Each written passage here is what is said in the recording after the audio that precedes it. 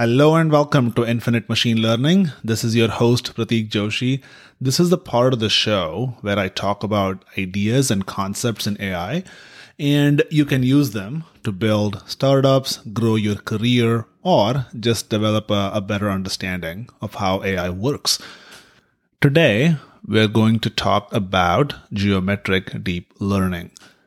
Deep learning has turbocharged the machine learning domain. So much good research is coming out, so many applications getting built, so many companies getting built. It's been amazing to see this. The neural network architecture actually allows deep learning models to solve a variety of real-world problems, including recognizing faces, understanding text, identifying speech, and much more. It works great on such 1D and 2D data. But the real world is three-dimensional. The real world has graphs and networks. So does deep learning work as is in the way we see it? That brings us to the question, why do we need geometric deep learning? Deep learning algorithms need Euclidean data to work. This includes data in the one-dimensional and two-dimensional domains, such as text, images, audio, sensor data, and so on. Here are a couple examples of deep learning models. One, convolutional neural networks. They explicitly account for the 2D nature of image data. A second example is recurrent neural networks. They explicitly account for the sequential nature of audio and sensor data. So humans, we have been using these networks for a while, but we live in the three-dimensional world. The data in this world contains complex items. They need to be represented with more accuracy than, say, 1D or 2D representations. And examples include graphs, networks, molecular structures, trees, manifolds, point clouds, and so on. So there are many structures that cannot just be accounted for using a one-dimensional or two-dimensional representation, right? And deep learning assumes that the data can be transformed to a lower dimension and the relationships can still be preserved. For example, let's say you have a square shape. Right? That's a form of data. If you rotate it, you will still preserve the angles, right? So if you rotate a square, the sides next to each other will still be at 90 degrees. And also, the distances within this shape will still be preserved. Right? When you rotate a square, point A and point B along the perimeter, they'll still remain at the same distance, no matter how much you rotate this structure. So for deep learning to work, this preservation is necessary. And a point to note here is that this is only true for Euclidean data, right? Non-Euclidean data doesn't behave this way. The relationships in the data won't be preserved if you do that. For example, let's say you take a cube, right? It's a shape. If you project it onto a 2D plane, the relationships won't be preserved as the cube is moved around. Because just imagine, take a cube and look at the shadow or the reflection on a flat surface. As you rotate the cube, the points and the shapes on that flat surface, they change a lot. So the distance between 2 points on the original cube will not be preserved on that projection on the 2D plane. Again, the point we're making here is that deep learning works when the data is Euclidean. So if you build a model based on this non-Euclidean data, it just won't be accurate because the underlying assumption won't hold. Assumption being the preservation of the angles and distance, it all holds. If it doesn't, the model won't work. It will just be a rough approximation. And current deep learning models can't deal with non-Euclidean data in their native form. There has to be some modification, some change, some new structure. And that's where geometric deep learning comes into the picture. So Before we dive in, let's take a second to see where it all started. Geometric deep learning first came to light in a 2017 paper by Bronstein et al. Titled Geometric Deep Learning, Going Beyond Euclidean Data. In addition to that, they wrote a preview to a book titled Geometric Deep Learning, Grids, Groups, Graphs, Geodesics, and Gauges. You can visit geometricdeeplearning.com to learn more about it. All right, coming back to the topic at hand, before we talk about geometric deep learning models, we should know how deep learning models learn. Like, how do they learn from the data? So let's consider the example of recognizing faces. Human faces are three-dimensional, and when we want to build a face recognition system, we take pictures of many, many faces to form a training data set. These pictures are 2D image files. They're just two-dimensional. They're image files. That data is used to build that data set. And what we're doing here is converting data from the non-Euclidean form, which is the original three-dimensional form, to a Euclidean form, which is two-dimensional images. We do that because we want the model to learn from it. Now, we are actually losing valuable information along the way, meaning when we take a real person's face and we transform it into a 2D image file, a lot of information is lost because we're going from 3D to 2D. Now, you might ask, why not just capture this data in its original three-dimensional form and directly feed it to a deep learning model?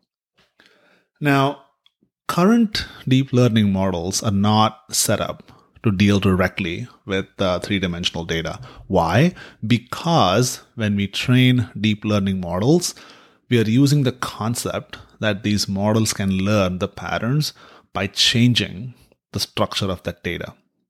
The way the structure is changed is relational, right? You cannot change the structure of non-Euclidean data in the same way because it won't retain its properties. So to consider the earlier example of square and cube, the two shapes we talked about, the angles and distances won't remain the same. That's the problem. That's why you can't use deep learning models or kind of use that framework to train on non-Euclidean data like real-world 3D faces. So how do we build models that can directly learn from non-Euclidean data?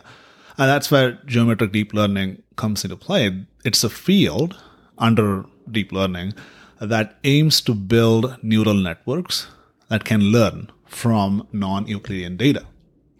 All right, so where can geometric deep learning be used in the real world?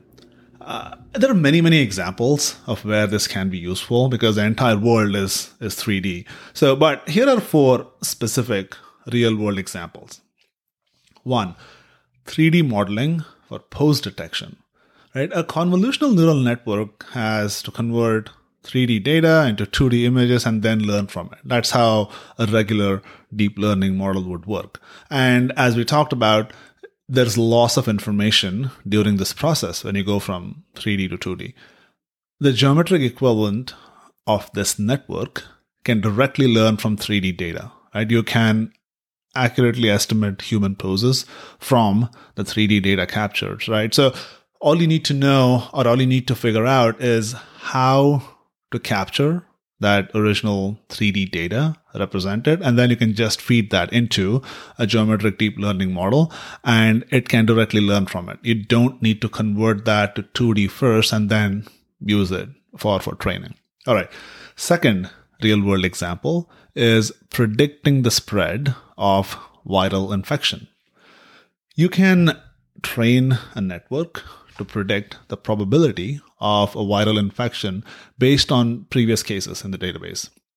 The data that the doctors and nurses gathered from the patients will be in the form of graphs because that's how people that's how these these units function. That's how people are represented in this case. So it can be fed as is to a neural network, and it will learn how to predict the likelihood of the disease spreading to new patients.